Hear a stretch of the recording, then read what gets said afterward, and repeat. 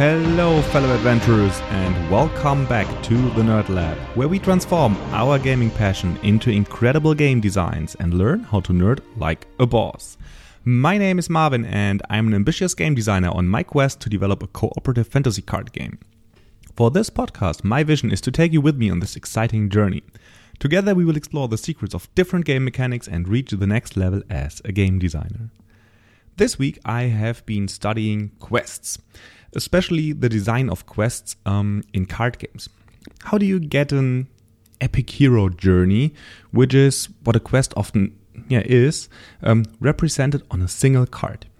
How do you get the theme of your game transported on a quest card? And how do you design the quests to be as interesting as possible? What tasks do you set for your players and how do you reward them for the effort they put into the quest? I've asked myself all of those questions, especially because I'm currently working on the quest cards for my own drafting game. And I thought it would be a good idea to look at some of my favorite games and research how they have implemented the quest cards in their game. So without further ado, let's dive right into the topic and start by defining what a quest actually means for me. A quest is some form of task that a player or a group of players may complete in order to gain a reward. Quests are most commonly seen in, let's say, role-playing games and MMOs, but they are also quite common in most board games and in a lot of card games, even if they are not as present as in the RPG world. For completing a quest, players typically receive some form of loot or reward, such as items, money, victory points, or they just gain experience points and are able to access new levels, or they are able to explore new locations and areas as a reward. And often the reward is also very much ingrained into the character development system.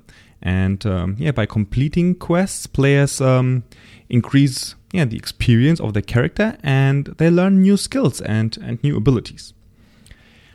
Oftentimes, a quest is also described as a difficult or exciting journey towards a specific goal. This comes more from the literature aspect of quests. And in literature, a quest often requires a great exertion on the part of the hero, who must overcome many obstacles. He often has to travel quite a bit during a quest. And that allows the storyteller in the literature to showcase new exciting locations, cultures. And that is also a very interesting aspect of quests because they can be used to tell a story, to transport the narrative of your game to the players. And the object of a quest may also have some, oftentimes supernatural properties, often leading the protagonist into other worlds and other dimensions. So they are also often used to transport the fantasy or science fiction aspect in literature and movies as well. So for me, the quest is often the backbone of a very good hero's journey because the hero has to overcome obstacles. The moral of the hero is often tested, and during a quest, a hero can also the character of a hero can also change quite a bit. And these are the two aspects of quests that I want to research a little bit. On one hand, I'm interested in how the games really implemented quests, what kind of challenges in form of mechanics have they presented to their players, how did they handle the reward, what kind of game components were used as rewards, and so on. The more the game design aspect of quests. And on the other side, I'm also very much interested in how they were able to deliver a good story, a good narrative with their quests. So do the quests really help them to deliver the theme or the setting of the game? The first game I took a look at was Blood Rage, because I just recently recorded a podcast episode about the game, and I played it a lot during the lockdown phase. And in Blood Rage, quest cards are drafted as all the other cards as well in the game. And they are then played hiddenly as a free action, so that the other players do not see on which quest you are working. And then if you fulfill the requirements during the quest phase, they grant some bonus in form of victory points, and you also are allowed to level up your clan stats, so that you will have more resources in the next age, or you will have more slots for units that you can place on the battlefield, or you get better reward for winning combat. The quest cards in Blood Rage are really an integral part of the game, because without quest cards you will not be able to gain enough victory points to win the game, I would say. So and you are confronted with them all of the time. You see them during the draft, and you have to decide which of them you want to pick, and they also define your strategy quite a bit, because how they work is that most of the quests involve having the most strength in a given province, in a given area of the battlefield, of the map, and you have to combine the strengths of each of your figures in that province, and you have to compare that total number to the total strength of each other clan in the same province. And if your total is greater, you fulfill the quest, or if it's lower, or if you tie with an enemy, you fail the quest. And there are also other quests that reward you for having 4 or more units die during the main combat phase of the game, and that is very thematic, because the game is very much about dying during combat as a Viking, and earning your spot in Valhalla. So that means that the quests really have an influence on the tactic that you are going to play during the game, and they also, some of them are thematic, others like having the most power or most strength in one province, not so much, I would say. But that is also only the challenge side of the quest, which is to some degree thematic.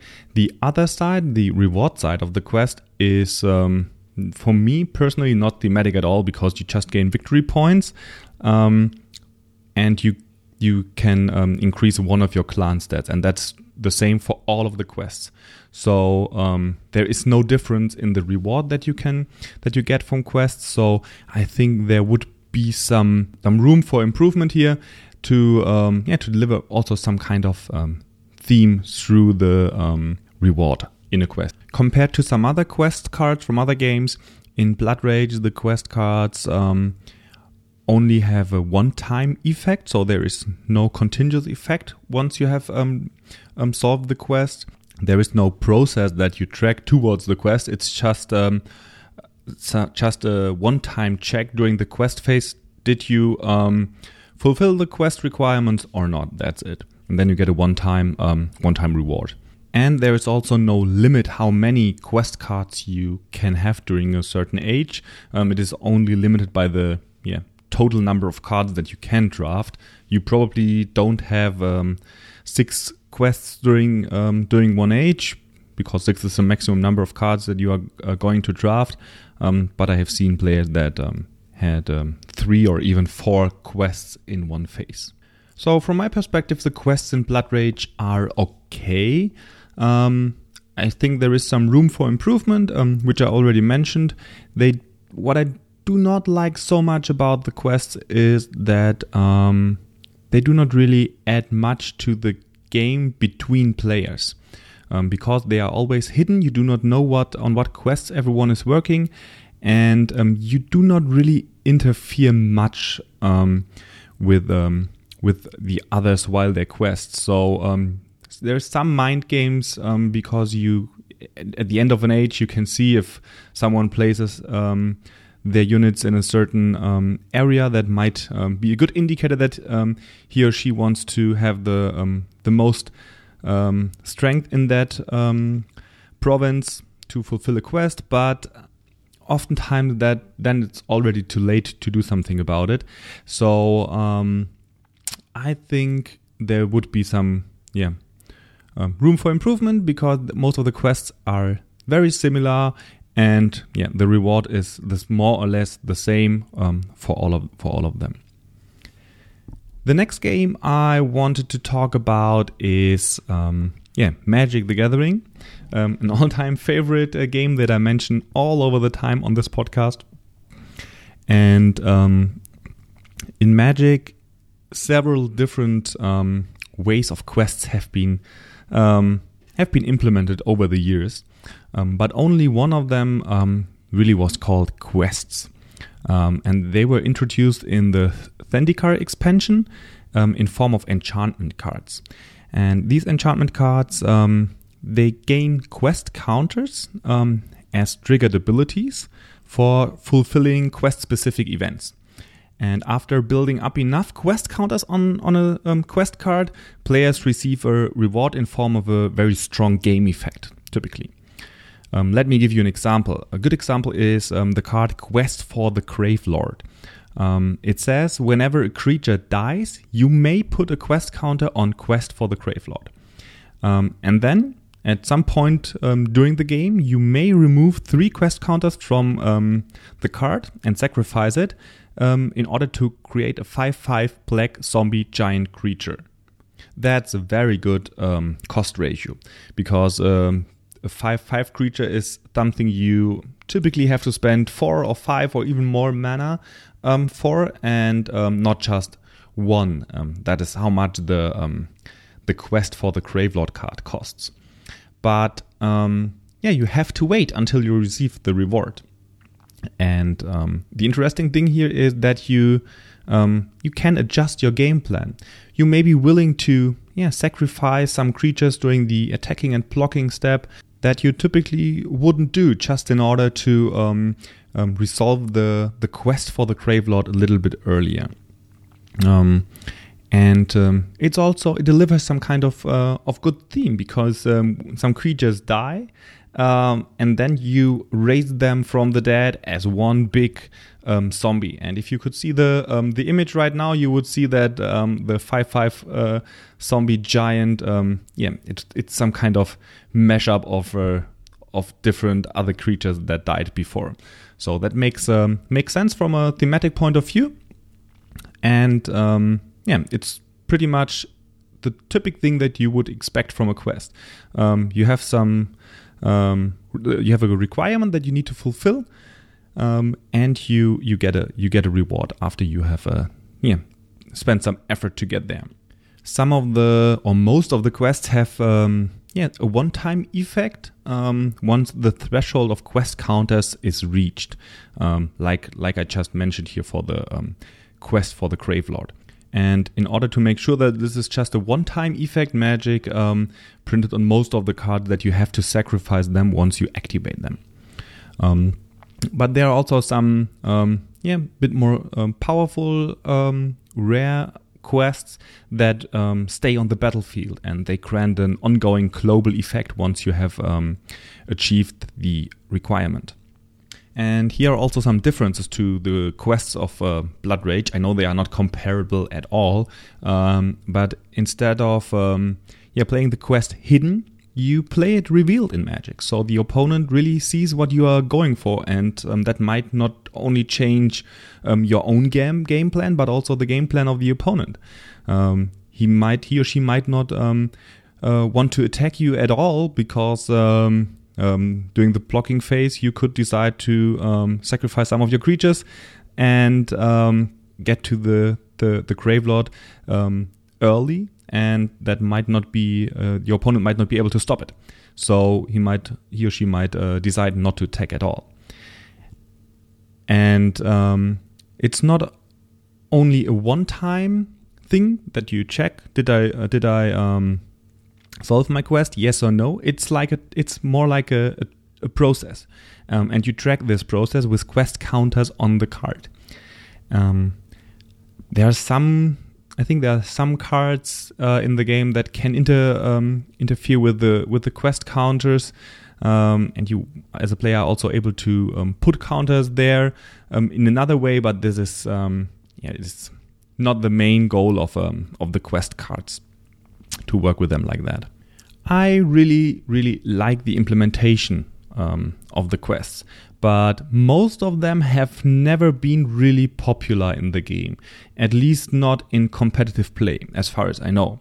Probably because their effect is delayed and it is not predictable enough for competitive play.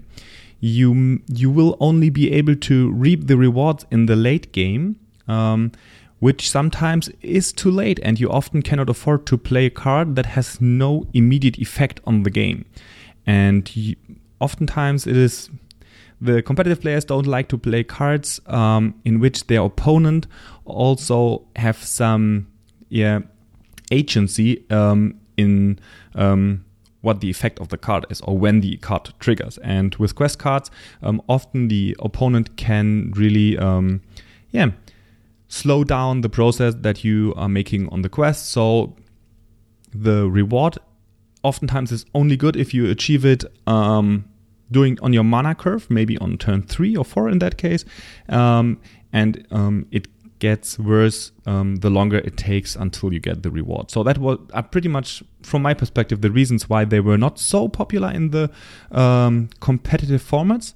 But as far as I know, they are very popular in the Commander format, which is more or less a multiplayer casual format, and that is much more focused on theme, because you in that format you play some kind of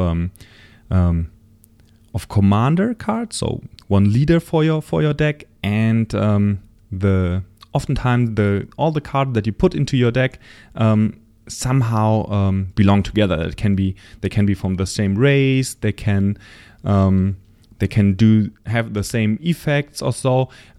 They are very thematic, and it's not so much about the pure power level in that format. And as I mentioned, quests are quite good in delivering some kind of theme. And if you play a zombie commander deck, for example, the quest for the Gravelord would be a very good fit. Before we move on, I would actually like to talk a little bit more about the quest cards in Magic, because I found an article from Mark Rosewater, lead designer of Magic, in which he talked about the design process of those quests, how they came to be. And before the quests became quests in Magic, they were actually called maps during the design process. And instead of enchantments, they were artifacts that required you to have 3 things before you were able to sacrifice them to get a big effect. And the core idea behind them was that each map had a series of tasks you had to fulfill. And once you did it, this would lead you to the treasure, a spell effect that would be much cheaper than it actually should be. But you have to put in the work. Here is the example of a map, and the map was called Map to the Scary Graveyard, and that is actually the predecessor of the Quest for the Gravelord card that I just mentioned. And it also costed 1 mana, and it was an artifact instead of an enchantment. And the card text was: sacrifice the card, put a 4/4 zombie token into play.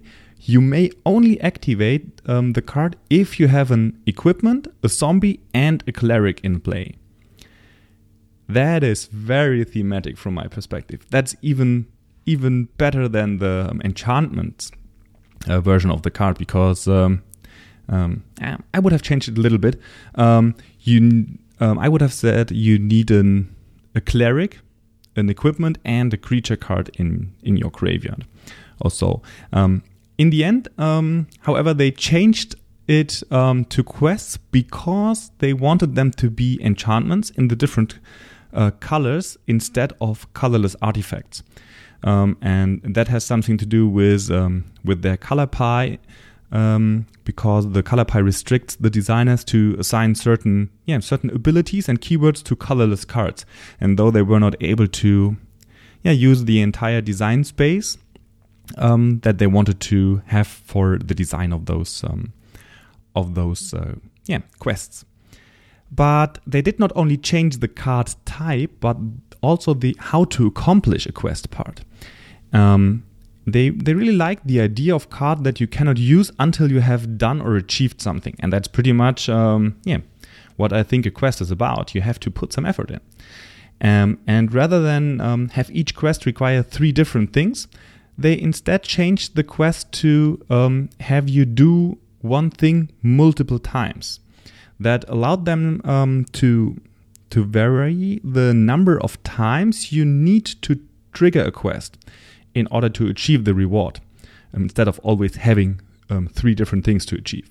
And that helped them quite a bit to balance the quest, because it's much easier to just change the number of counters that you have to achieve compared to changing one of the 3 requirements.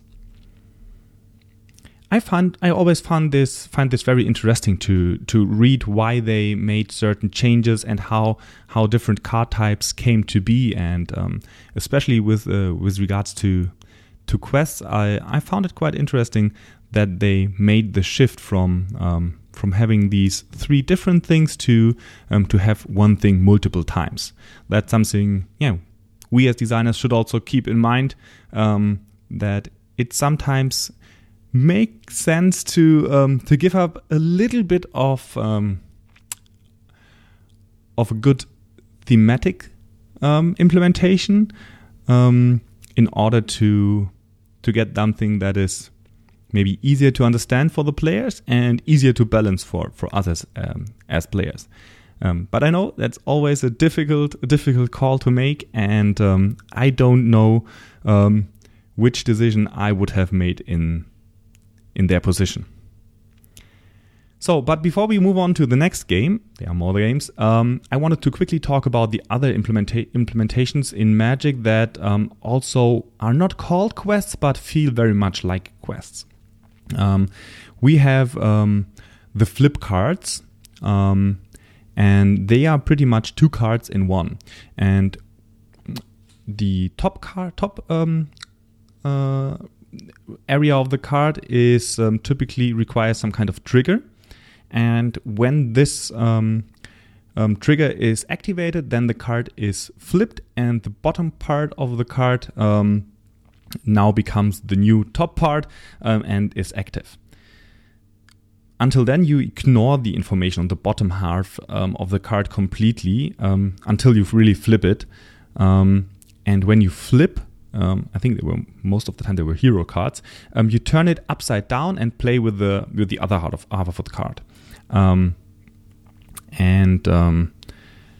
For example, they were popular in the Champions of Kamigawa set, and I don't know if they have been reprinted. I don't think so. And one card is the Aki Lava Runner. And it's a 1/1 creature, and when it deals damage to an opponent, you flip it. So you have to get through their defense once in order to flip it to make the card much more powerful. And in order to make that a little bit easier to achieve, they gave the creature haste, so that you might surprise your opponent and don't give him or her time to prepare. The next implementation in Magic are the double-faced cards. They are thematic, oftentimes very thematically, and they represent something that really undergoes a major transformation. And they were first introduced in the Innistrad set, a Gothic horror set, and most of the cards were werewolves or vampires or zombies, and later on, in another set, in the Magic Origins set, there were also implemented planeswalkers whose spark ignited. So they first learned that they are planeswalkers and how they are able to planeswalk between different worlds and planes. And they are also pretty much the same. You have some kind of trigger some kind of requirement that you need to achieve on the front side of the card. And once you have achieved that, you flip the card on the other side, and this is then pretty much your reward, because it's the much more powerful side of the card. And there are some cards that can also flip back, so they can flip front, back, back, front, back, and so on. And they sometimes have triggered abilities when they flip, in order to give you some kind of incentive to flip them from back to front, from front to back again. And one example here would be the Daybreak Ranger, which is on the front side it's a human archer werewolf, and but on the picture it really is a human, and you can tap it to deal 2 damage to target creature with flying. And most of the werewolf creatures, they were flipped at the beginning of an upkeep, at the beginning of a turn more or less, if no spells were cast last turn. So if your opponent didn't cast anything and you didn't cast anything in their turn as well, the card was flipped, and then it was a much stronger werewolf version of that human card. And I would say these are more or less the most thematic cards in the entire Magic universe. And there are, 15,000 cards or so. And for me, all the cards that undergo a major transformation, they tell a story. Some of the planeswalkers that are more or less really just normal creatures in the beginning, but then when their spark ignites and you fulfill the requirement, they flip into a very, very strong planeswalker. And I like that, and that is something that resonates with people. And they really the moments in the game when you are able to flip the cards because you have achieved the requirement and you've achieved more or less the quest, is just a great feeling for the players, a great reward. And I like those cards quite a bit. And there are even more implementations in Magic that feel like quests. For example, you have morph cards that are also feel much like the flip cards or the double face cards, because you play them hiddenly with the normal card back on top, and they are counted as 2/2 creatures without any abilities, and then they have some kind of secret trigger. Once the trigger is active, you may flip the card and show the opponent what you really had below that card. I like them as well. They also feel people love the cards, and they do very much good things for the gameplay. And they have been reused quite often now in Magic, the same as double-faced cards that you can see in many sets now. And I think this is the sign that people like them and that they do good things to the game. So, but I don't want to go too deep into all of these different implementations in Magic, because I also want to mention some other games today. And the next game is Hearthstone. And in Hearthstone, you do have 2 different aspects that I wanted to talk about. The one is are quests, actually called quests, and the other one is called secrets. And the difference is that quests are revealed to the opponent, so they know what you are going for, while secrets are, surprise, surprise, they are hidden until you achieve them. And in Hearthstone, a quest is some kind of spell ability, which grants a conditional reward. So when the condition of the quest is met, as usual, the quest reward is given to the player. But the implementation in Hearthstone is a little bit different than the other games that I've mentioned, because quest cards are included automatically in the player's start hand. And you can only have one quest active at a time. You have to complete a quest before you can play another one. And the quests, once you've played it, they are revealed. And I also found an interview with Peter Whalen, the senior designer of Hearthstone, where he talked a bit about the design process of quest cards. I found that similar interesting to Mark Rosewater's article about the design process. And I wanted to guide you a little bit through their design process of quests as well. And in the beginning, they really wanted quests to feel as much like normal cards as possible, because that would make them, they thought that would make it easier for the players to understand the cards. And there was one card which was called Quest for Epic Loot, which said, when this is the only card in your hand, transform this into Epic Loot, which was another card then.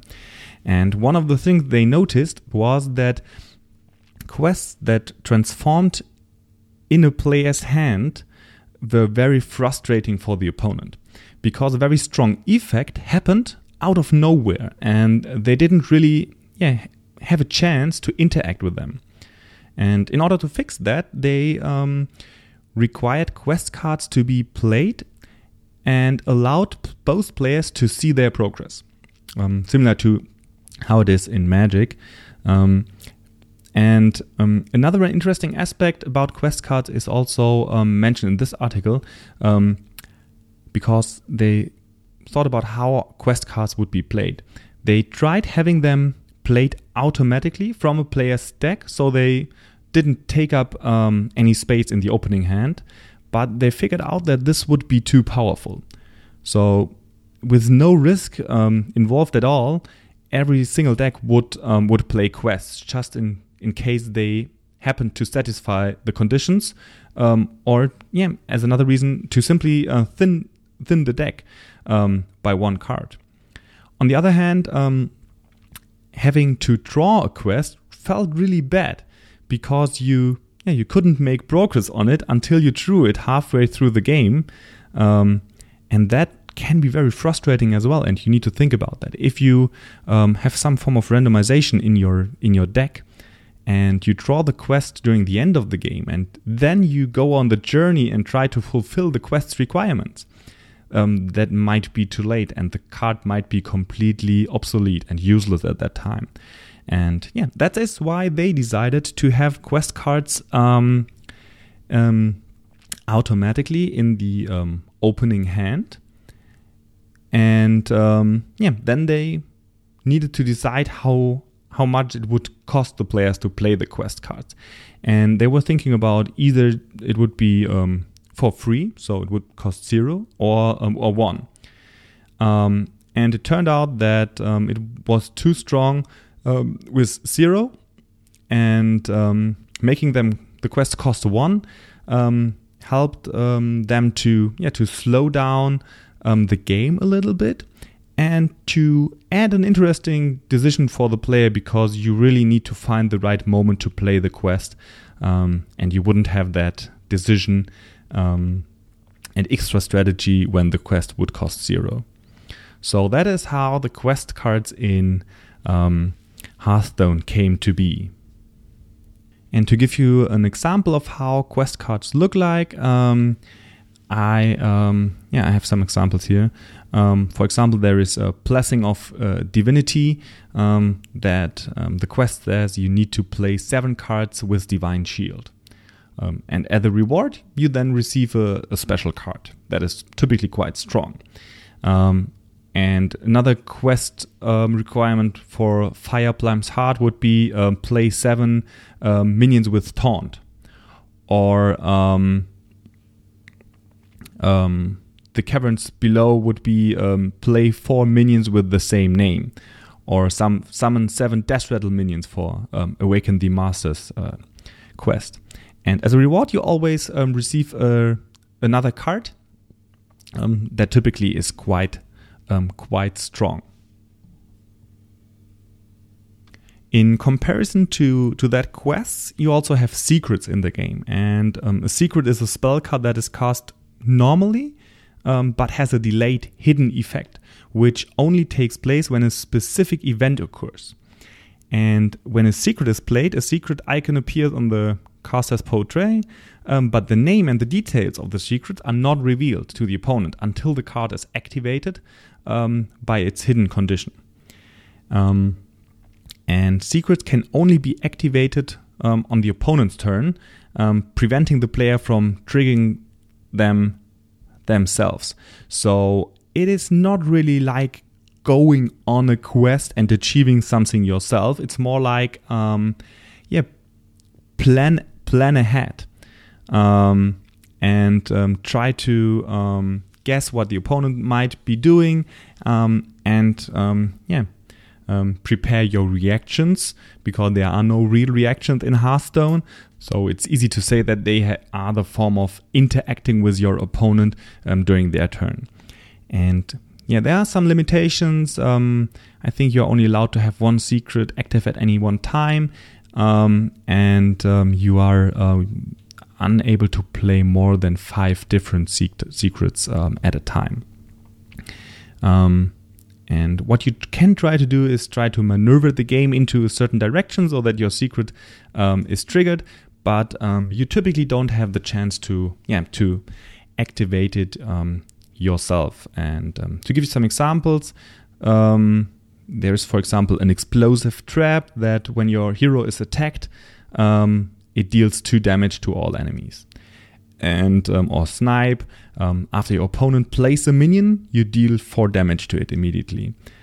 Or a counter spell that some of you might know from Magic the Gathering, and when your opponent casts a spell, it is countered and negated. And this is how secrets are implemented. As mentioned, they are not really like quest cards, but I wanted to mention them anyway because they feel like the little sister or brother of quest cards, and the major difference really is that they are played secretly versus revealed. And I think for the design process, both of it might be something to consider. And if you're interested in it, it might make sense to look at Hearthstone as well. The next game I wanted to mention here is Carnival of Monsters. And in Carnival of Monsters, it is a drafting game from Richard Garfield, the designer of Magic, which I already mentioned before on this podcast as well. And you have 2 different types of quests in this game. You have season goal cards, which are not drafted. They are revealed at the beginning of each turn. And they are goals that everyone can achieve. And then you have secret goals that are cards that are drafted and then played hiddenly so that only the owner can achieve it. And season cards, as mentioned, are revealed in the beginning of each round, and they are a mix of a public and a private goal, because each player can fulfill one aspect of the quest and earn some gold coins as a reward. And that is typically for playing a monster of a specific color. And so during the draft round, this might change your pick order a little bit, so that you might think of picking a creature or monster from a certain color a little bit higher than you actually would, because you want to gain the gold coins for that quest. And everyone can achieve that quest. It's not mutually exclusive also. But at the end of the round, the player with the strongest monster in that color received the season goal card, and that can only be one player there who achieved that card. And at the end of the game, this card then grants additional victory points. So I like that both aspects are here on one card. You can receive something that is not mutually exclusive, though it is very, very well designed for a multiplayer game, but also gives you some form of incentive to push into a certain direction, to be the best in that area, and to earn that victory points on that specific quest. However, so season cards, they don't really are too thematic. I think in the rulebook they explain that during some seasons the audience might be looking for certain creature types because they want to go into the carnival and see monsters from a certain area more than from other areas. But yeah, I mean, okay, they are quite simple, and there are also they're just, I don't know, 5 or 6 quests or so, one per color, and I think one other quest, and they are all the same, and I think there would also have been some way for room for improvement here, as the same as it is in Blood Rage. Then we have also the hidden goals, however, and they are not revealed, but they are secretly drafted, just like all the other cards in the game. And after a player picked one of those cards, they have to pay one resource, 1 gold, to place it in their hidden pile. I just forgot the name for the resource and how the pile was called. But you pay 1 gold, and no one knows that you put a quest there. That could be any card in the game. You can do this, pay 1 and save the card for later with all of the cards. And then you have one of the secret goals in your secret area. And they grant additional victory points at the end of a game for something that you can achieve during the game. For example, you gain 1 victory point for each monster with strengths X or more, or you gain 2 victory points for each employee you drafted, and so on. And what those quest cards actually do is they help you to make future picks during the draft easier, because they form some kind of strategy, and they help the players to commit to a certain strategy. And that is something that I find very, very interesting and important for quest cards when we talk about drafting and all other games, strategy games as well, because quest cards are they are the perfect way to help your players understand what they are expected to do.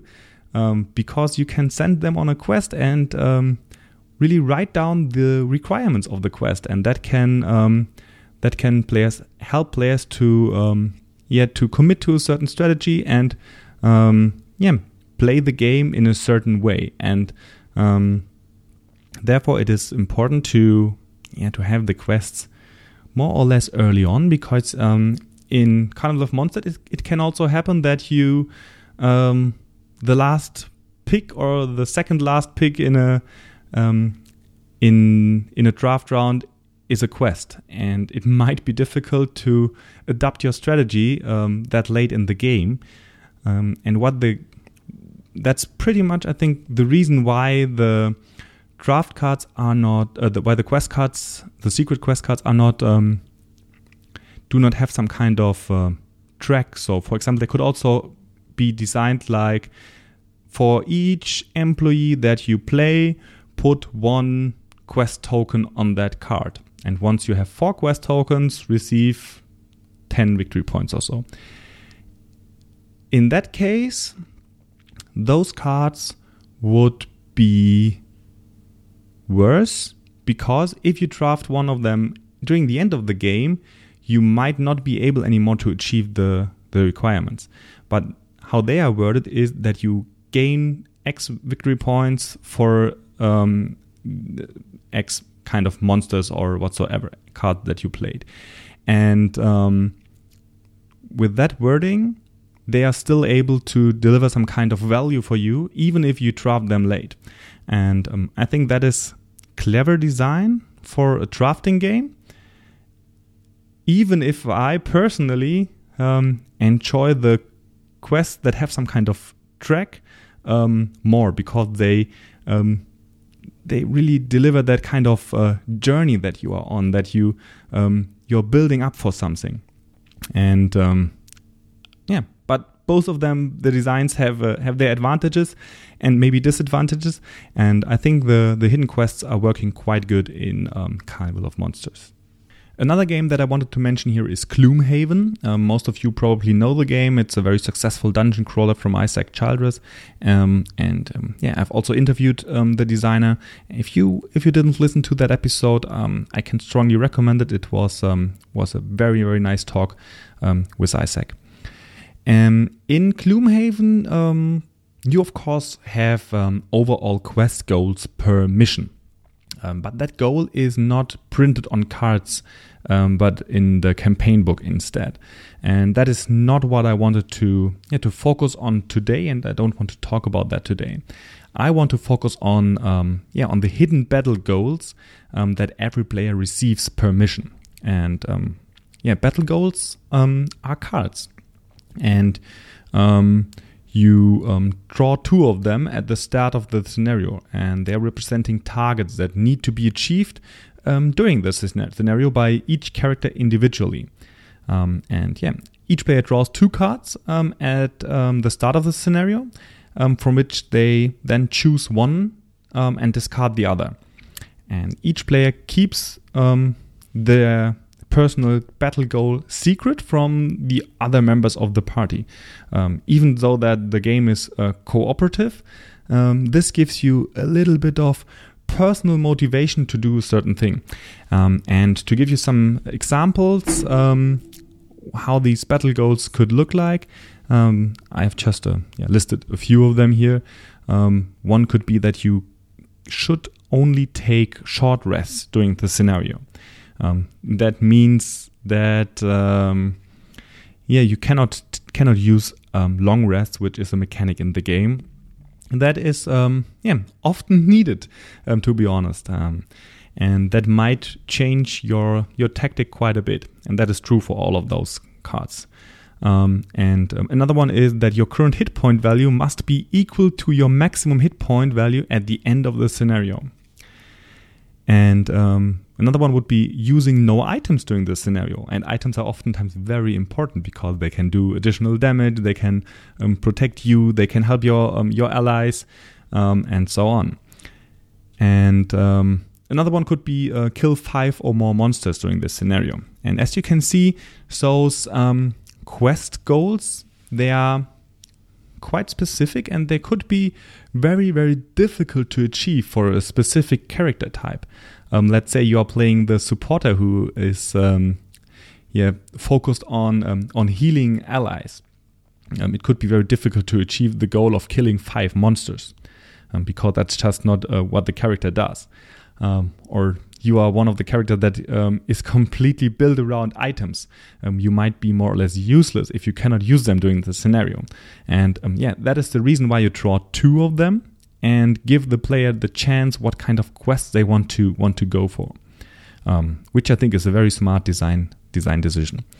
And at the end of the scenario, then the hidden goals are revealed.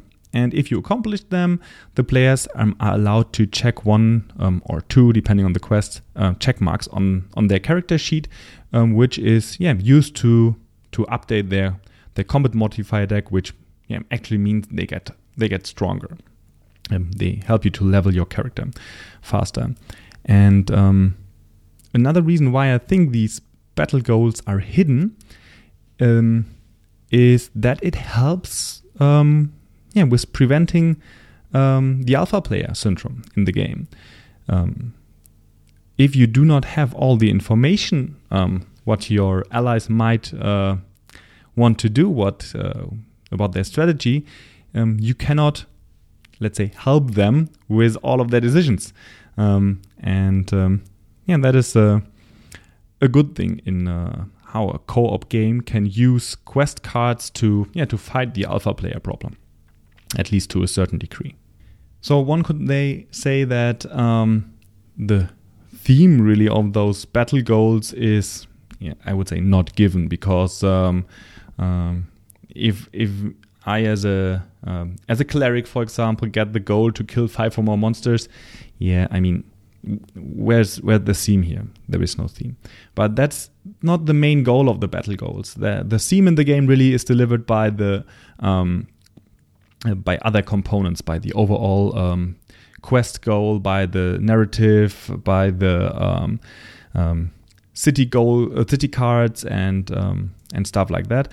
And the battle goals are really more or less to mix up the battles a little bit, and to give players a little bit of I would more or less call them a little side quest. And I mean, of course, they could have been a little bit more thematic, but I think they're good for what they are meant to be. The next game I wanted to briefly mention here is Dungeon Draft. And in Dungeon Draft, you are dealt 5 quest cards per player. And then each player selects 3 of their quests to keep and return the remainder face down to the bottom of the quest deck. And in order to play the quests, you must have certain heroes and weapons of the appropriate class. And quests have no costs or no other costs than this requirement. And for example, a quest could be that you need to have at least 3 mages and 3 rogues cards played. And unlike heroes and weapons in the game, quest cards may have abilities that can be used over multiple rounds.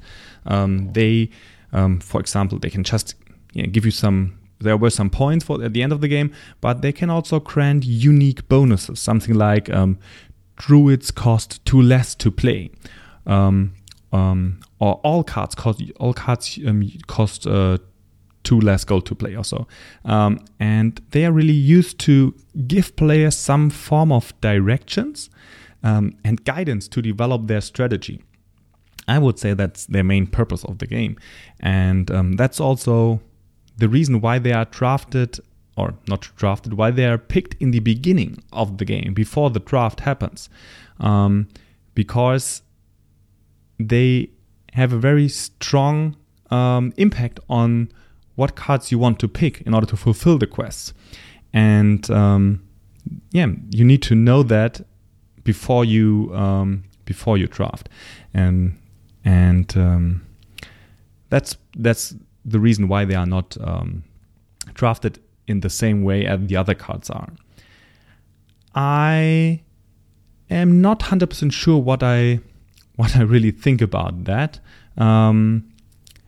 And for my own game, I'm currently thinking about how to add the quests to the game. Whether or not I want them to be drafted just normal as all the other cards. But then I would have the problem that if you speculate on them, other players might pick them and you will not get them, which is quite normal for cards during the draft. If you receive them late, they might be more or less useless. So I still think about that, and having them distributed to the players before the draft, it has an advantage, because you get a guidance, you get direction, you know what you are looking for, but you are also a little bit limited. You are going to draft what the quest tells you to draft. In that case, in that example, you would draft mages and rogues, but maybe the player to your left is trying to do the same, or in your pack that you open is a very strong other class. Let's say there's a very strong druid, but your quests do not really relate to druids, and that narrows down your decision-making process quite a bit, and I am not sure if I like that or not for my game. So I will probably test different versions of that. Drafting the quest cards just like normal cards, or distributing them to players before the draft, and see what delivered the better experience for the players. And that brings us to the last game I wanted to mention, and that is Runeterra, also a digital game, the League of Legends card game implementation, and this game does not really come with specific quest cards. Instead, each hero card comes with a built-in quest, I would call it, and each hero has a requirement, And once this requirement is met, the hero card is flipped and the stronger version of the hero with a new ability is available to the player. This is pretty much like the transformation cards in Magic are, but they are, from the wording and from the mechanics, they are a bit different, and I really like them. Let me give you a few examples to understand how they work. For example, you have the hero Fiora, and their quest is to kill 2 enemies. And once you have killed 2 enemies with her, she's flipped. And then once she kills 4 enemies and survived, you win the game. And she adds a completely new win strategy to the game, a win condition. And then you have Vladimir, and he says you have to have 6 plus allies, other allies, to survive damage. And when he attacks, for each other attacking ally, he deals 1 to it and 1 to the enemy nexus. That means he comes with a built-in way of achieving the quest, and once you achieve it, he is flipped and gets even stronger. And your strategy, if you play Fiora or Vladimir, is completely different. They really are designed in a way that each character is very unique, and your entire strategy is played around these hero. For example, another one is Jinx. The trigger here is that your hand needs to be empty, and then at the start of the round you draw 1 card, and the first time you empty your hand each round, you get a very strong Mega Death Rocket card in your hand. So you first have to empty her, and then you have to empty your hand every round in order to get the Mega Death Rocket. And I really like the implementation here, because as you just have seen, the 3 that I've presented are so completely different, and the other ones are as well. And another aspect here is that all of them come with spells that help you to achieve their quest, their requirement. And the combination of heroes and spells is very, very nice implemented in the game. And it really changes the whole gameplay experience. Good. That is pretty much what I wanted to talk about today with regards to quests. I think quest cards are a great way to add different things to your game. The first and most important one for me as designing a drafting game is that quest cards can give the players guidance to find an appropriate strategy. This is very helpful for a game, for a drafting game, especially because it is complex. It is difficult to play a drafting game without knowing all the cards that are available and knowing all the strategies that can be played. And by having quest cards, you have the chance to more or less print the strategy on a card and present it to the player. And that is a good guidance for them to follow through the draft. The next aspect about quest cards is that I really like is that it delivers a feeling of satisfaction when you solve a quest card. And therefore, in order to deliver that feeling, a quest needs to be somewhat difficult to achieve, and the reward is then often a delayed effect. I prefer the quests that are not some form of no-brainer. That is just something that is going to happen anyway. It's just a matter of time when it happens. And it does not just give you additional victory point at the end of the game. No matter what you did for it, in my eyes, it should be something more. You should really have to work for it, and you should really have to adjust your strategy in order to achieve it. It should be something that is risky, and that gives you a great reward when you achieve it. And by giving you 5 victory points or so and a random stat upgrade or so, that's not doing it for me. I want to deliver great flavor, some kind of narrative with a quest, and I wanted to really adjust the strategy of a player. I have presented you different games today. Some of them are more focused on the mechanical aspect of quests by granting victory points for different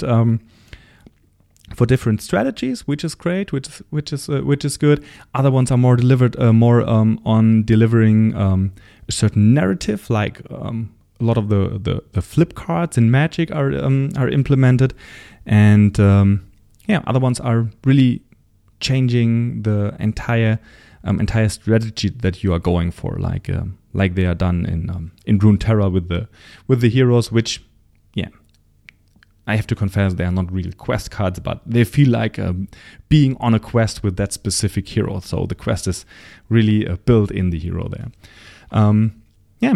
And I hope that was helpful for you, as usual. If you enjoyed the show, I would be more than happy to hear from you, either by giving me a feedback on iTunes, for example. Leaving a reply would be awesome, so that other interested game designers can find the podcast as well, or by reaching out to me directly. Send me an email to marvin@nerdlikeaboss.com, or visit one of my social media profiles. You can find me on Facebook, Twitter, or Instagram with Nerd Like a Boss. And until next week, keep shooting for the moon and nerd like a boss. Goodbye.